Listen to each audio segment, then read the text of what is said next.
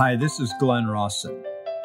One of the most powerful ways to share history and heritage is by the telling of stories. We began sharing inspiring stories nearly 30 years ago. Each of those stories is true and was intended to inspire and strengthen faith. Over the years, those stories have reached millions around the world. This podcast is for you to listen, learn, and enjoy.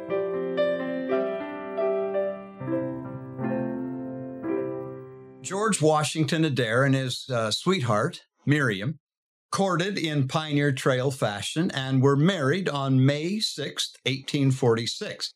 That would be during the journey. And from there, they came on to the Salt Lake Valley. In about 1849 and 50, the two of them were living in the area of Sugar House, which is in the Salt Lake Valley. Quote, "The snow was very deep, but the fires had to be kept burning, so George had gone off to replenish the woodpile. While he was away, one of the Adair children became very ill. Miriam did all she could for the child, but the child continued to get worse. So Miriam did as she always did when a crisis came. She got down on her knees and asked Heavenly Father to send her aid. After doing all that her knowledge prompted her to do, she then heard a knock at the door, and on opening it, there stood a man who asked her if she would like him to administer to her child. Never doubting that the answer to her prayer had come, she got the oil, which she always had on hand, and the man administered to her babe. Her attention was turned to the child for the moment, so when she turned to thank the man for coming, he had left without saying anything. She hurried to the door to see if she could call to him to give her thanks, but there was no one in sight, nor were there any footprints or steps in the snow. Her child was healed and was perfectly well when her husband returned." End of quote.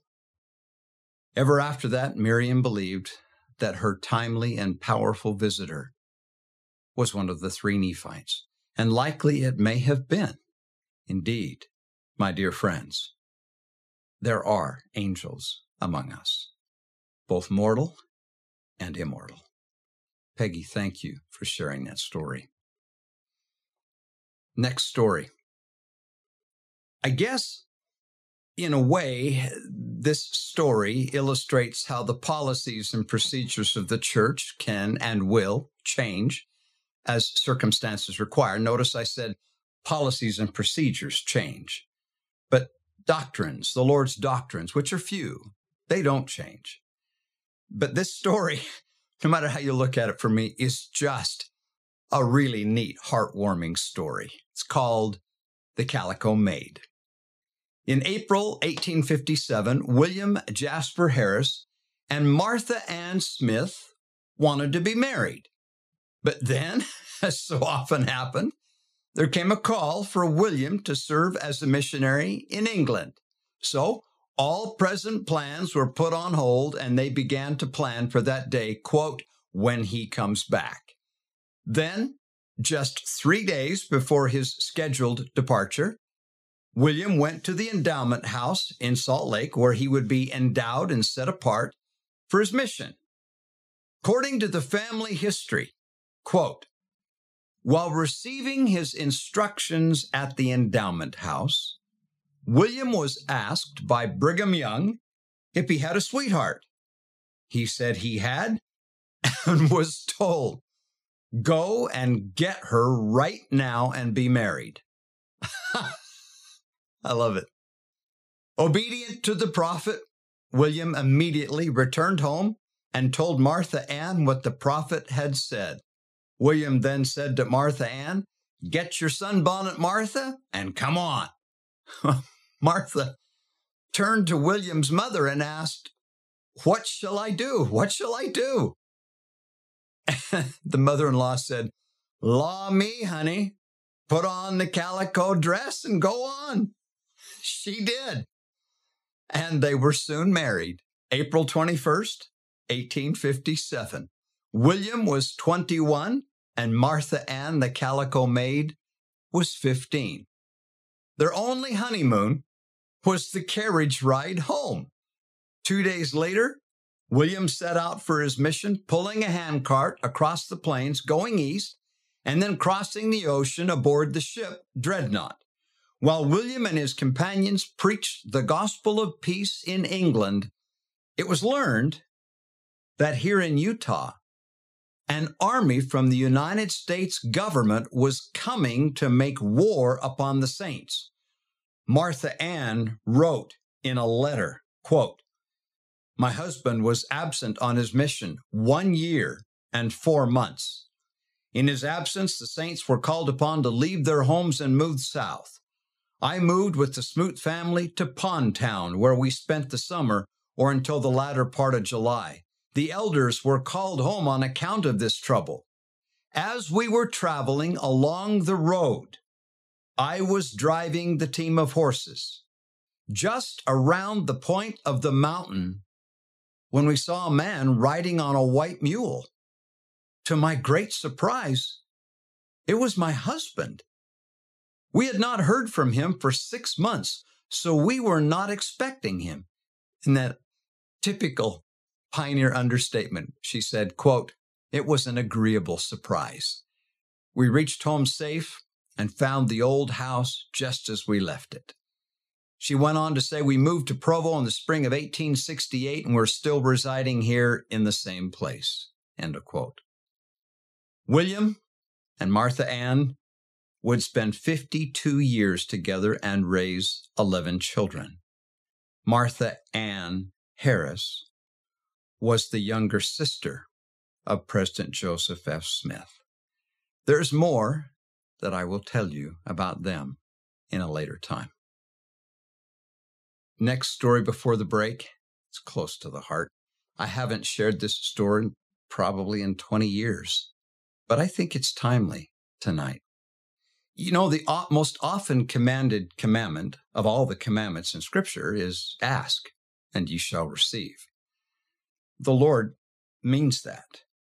Now, I suppose if you're like me, we figured out how to do the asking part. But I wonder how many of us have figured out the listening part, how to receive and recognize the answers. I know that's been a struggle for me, and it still is.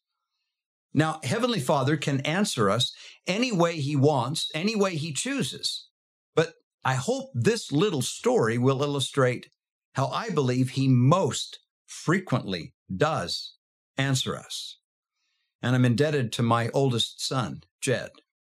Some years ago, quite a few years ago, my wife was helping a friend with a project up at the church building. Well, in the process, they found out that they had need of a hot glue gun, which my wife, being very crafty, had one at home. She didn't have her car, so Debbie borrowed Mindy's car and took off for home. As she pulled up in front of the house, she left the car running, thinking that since she knew exactly where the glue gun was, she would only be a moment. So with the car running, she shut the door, ran in the house, grabbed the glue gun, not realizing that as she shut the car door with the car running, the door's automatically locked. Now, when she came back out, of course, she couldn't get in. She looked at the coded keypad on the door and thought, there's no way she'd be able to guess the right numbers. So she didn't even try.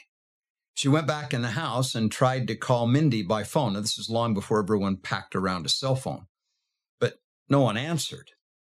So in desperation, she turned to Jed, our young teenage son, and asked him to get on his bike and ride all the way up to the church and get the door's number code so she could get in.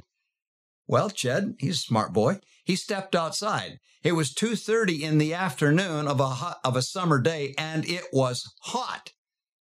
There was no way Jed wanted to pedal 2 miles just for some numbers. Now, I love this boy. He's as brilliant now as he was then. Interestingly enough, Jed offered a prayer to Heavenly Father, asking Him for help. Now, no sooner had the amen been said. Now, get this. A series of numbers came into Jed's mind. He stepped up to the door, punched in those numbers on the 5-button, 10-digit keypad, and tried the door. And what would you think happened? The door opened. Now, if we expect the blatant, the obvious, and the spectacular in the answer to our prayers, we likely will not receive. We will likely not be attuned to that quiet, still, small voice that stirs thoughts in our minds and puts feelings in our hearts. So subtle are these thoughts that we often pass them right by, thinking that they were just from us, from within our own minds and not from God. But if we will learn to hear him, to look inward and listen to the thoughts in our minds and the feelings in our hearts, a whole new world will open up to us. It's called the Spirit of Revelation. This next story I shared with you some months ago. I repeat it again now as a way of introducing the story that will come right after. And again, I don't know if he's watching, but Blaine Taylor, thank you for sharing this story. One day in 1974, Brother Blaine Taylor came home from work in the oil fields of Iran and received a phone call from his Muslim friend, Masood Akbari, informing him that Masood's 18-month-old daughter had been sent home from the hospital to die. She was suffering from amoebic dysentery, and the doctors had given up on her. Blaine felt an overwhelming desire to give little Fiona a blessing. Masood told him that she was in a coma and had lost half her body weight to the illness. Could Fiona receive a blessing? Or was that a privilege just for members of the Church of Jesus Christ of Latter-day Saints? Blaine assured him that the priesthood of Jesus Christ was meant for the benefit of all mankind. Blaine collected Brother Curfew, another priesthood holder, and went to Masood's home. A crowd of many people were gathered to conduct little Fiona across the veil of death. Upon seeing Fiona, Blaine picked her up in his arms. Brother Curfew anointed her. Blaine described what happened next. Quote, I was then going to seal the anointing when a heavenly being appeared and put his left hand on my right shoulder and whispered into my right ear. He told me to bless this baby with health and strength, and because he was a messenger from heaven, that I didn't need to seal the anointing and leave it in God's hands. I should seal the priesthood blessing on her little head. I was given further instructions, which I followed explicitly. End of quote. At the close of the blessing, Blaine turned to Masood and told them that they were going back to the hospital. With the babe in his arms, Blaine walked into the hospital and, as he said it, quote, bold as brass, addressed myself to the receptionist, asking for the chief of staff of the hospital and further that it should be without delay. This doctor came right out. I gave him the instructions I had previously been given about an IV and exactly what should be in it.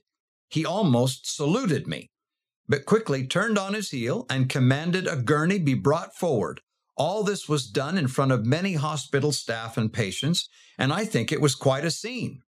I didn't care about anything except following my instructions from a heavenly messenger. When the gurney came with the prescribed IV hanging on it, the doctor asked me if I should insert the needle and begin the procedure. I realized then what the impression was, and I simply said for him to do it. I spoke Farsi, the local language, quite fluently, and I switched to that language.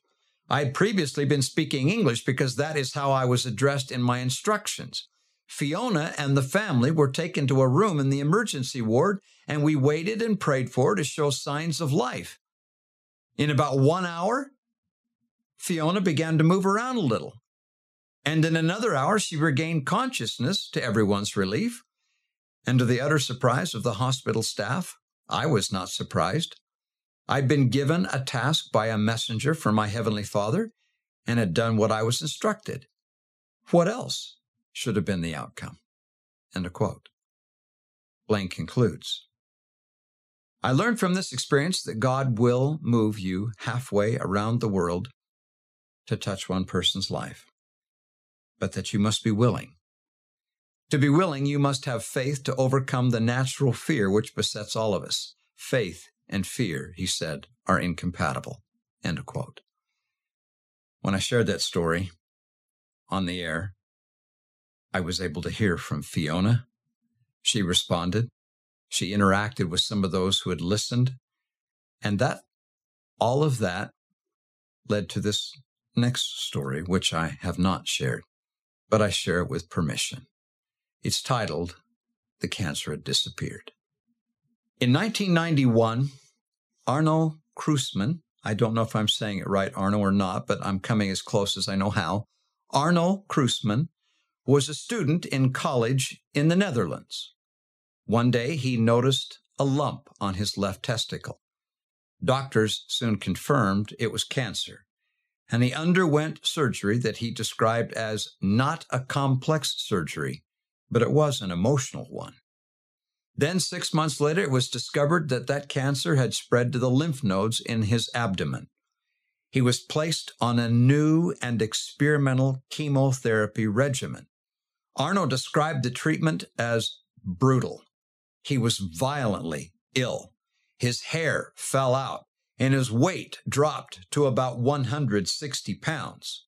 Which doesn't sound like much, but for a man who is 6'7", that's quite thin.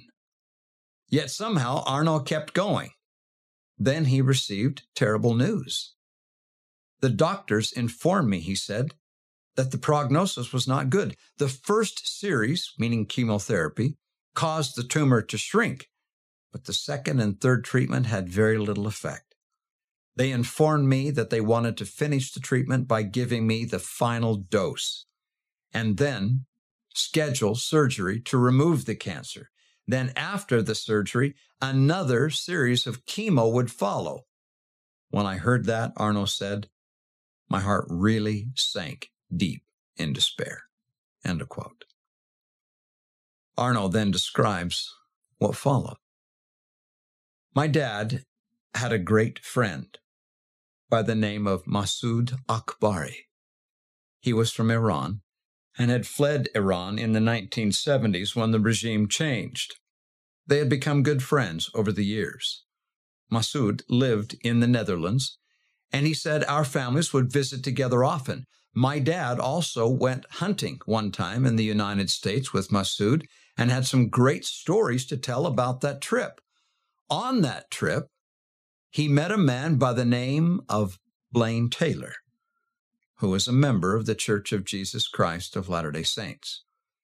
Masoud told my dad about a miracle that happened to his youngest daughter, Fiona, that at an age of 18 months, she was miraculously healed through a priesthood blessing administered by Blaine Taylor.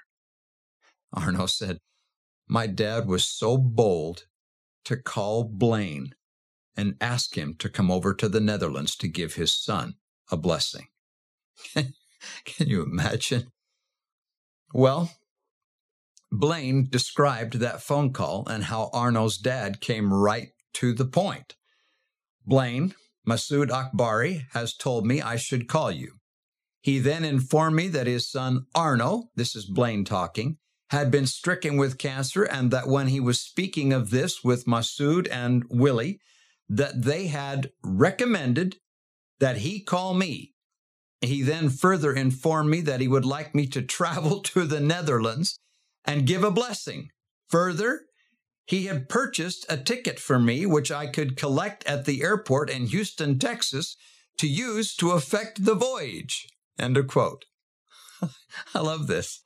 Well, as it turned out, Blaine was already scheduled to leave for Europe, which he didn't do that often, the very next day. He already had a ticket through his work, and he told him he would meet on Saturday. Neither Arno nor his family were members of the Church of Jesus Christ of Latter-day Saints. They were, as Arno described it to me, of different Christian faiths, but not all that active in any church. Well, Blaine arrived that Saturday and visited with Arno. The next day, everyone went to church. Now, to this point, no one had really told Arno what was going on and what was going to happen. As they went out the door to go to church, Arno says, "Have a great time." And they turned and said, "No, wait a minute, you're coming with us." Well, so imagine his bewilderment. Goes to church. After the meeting is over, everyone went into the bishop's office and found it packed with people. Arno's family was there, Masood was there, and 4 missionaries were in the bishop's office. Arno told what happened next. I love this. Quote, "Bishop Odens anointed my head, and Blaine sealed and confirmed the blessing." My English, Arno said, has improved over the years, but I do recall having a decent command of the language and understanding the words Blaine spoke. The reason I mention it is because I cannot recollect any words that Blaine said, other than that my cancer would be taken away by the hands of a surgeon. Even to this date, those are the only words I remember. I do, however, remember that I felt warmth and love, and this I learned was the Spirit of God, and it washed over me with some familiarity. When Blaine finished, I saw that everyone in the room was emotional, and I felt deep gratitude. Hugs and words of affirmation followed, and I was simply a little overwhelmed. What just happened, I thought, and what am I to make of it all? I almost felt like a bystander, yet I was the focus of the ordinance and peoples present. End of quote. When the days that followed, Arno received the 4th round of chemo, and it took its toll. He was weak. So weak, in fact, that the doctors were concerned. Could he stand the surgery? They scheduled him for the surgery to remove the afflicted lymph nodes. And then 3 days before the surgery, Arno went in for a battery of tests to determine the progress of the cancer and his ability to withstand the surgery. After all the tests, he walked into the doctor's office with his mother and sat down, he said, feeling in a bleak and somber mood. The doctor came in and then announced, just like that, the cancer had disappeared. And Arno said, "I was in full remission." He goes on to say, "Since it wasn't my regular doctor, I immediately started to question him. I asked him if he had the right person and how it was possible.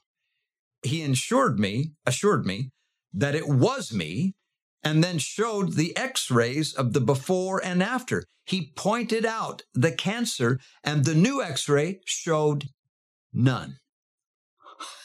Arno said, "I sat there with a blank stare on my face, not sure if I should jump for joy as I was letting that news sink in. I was shocked. It came as a complete surprise, to say the least. I remained in a state of obliviousness, simply not understanding it. My cancer had just vanished. My mind was racing to find answers on how it happened, but my heart was calm as it knew. I felt the heavens were smiling on me, and I was given a gift beyond the veil. To this day," he said, "I feel nothing but gratitude for that moment." End of quote. Oh, there's way more to the story. But in the months and years that followed, Arno never lost that precious feeling of gratitude. He joined the Church of Jesus Christ of Latter-day Saints at the age of 22, and then, miraculously, served as a missionary in England. Now, today, he is diligently involved, and I don't use those words lightly, diligently involved in family history work, and has brought some 3,500 members of his family their temple blessings. His personal database of family names now numbers roughly 15,000. And incidentally, when Brother Taylor pronounced that blessing, Arno later learned, he also boldly called Arno to serve a mission. And that, in order for that to happen, Arno would have to be made well. That came to pass. Blaine also, under the authority of heaven, promised Arno that he would marry in the temple and would have children. And in time, all of his family would be blessed through his complete acceptance of the gospel. End of quote. Now, I find that most interesting because the doctors had promised Arno that the chemotherapy would render him permanently sterile and unable to have children. Today, Arno and his sweetheart are the parents of 3 children. As Arno happily put it, the blessing did not just take away my cancer, it also took away the effects of the chemotherapy. End quote. Arno, thank you. I want it to be understood, lest anyone see this wrong, and I believe Blaine would be the first one to tell you. The power of these miracles is in the Lord Jesus Christ and in his priesthood, not in Blaine and not in Arno. Thank you for listening. Many of the stories you heard today have been published and are archived at glenrossenstories.com. If you would like more information, you can communicate with us there. We will be back again with another podcast next week.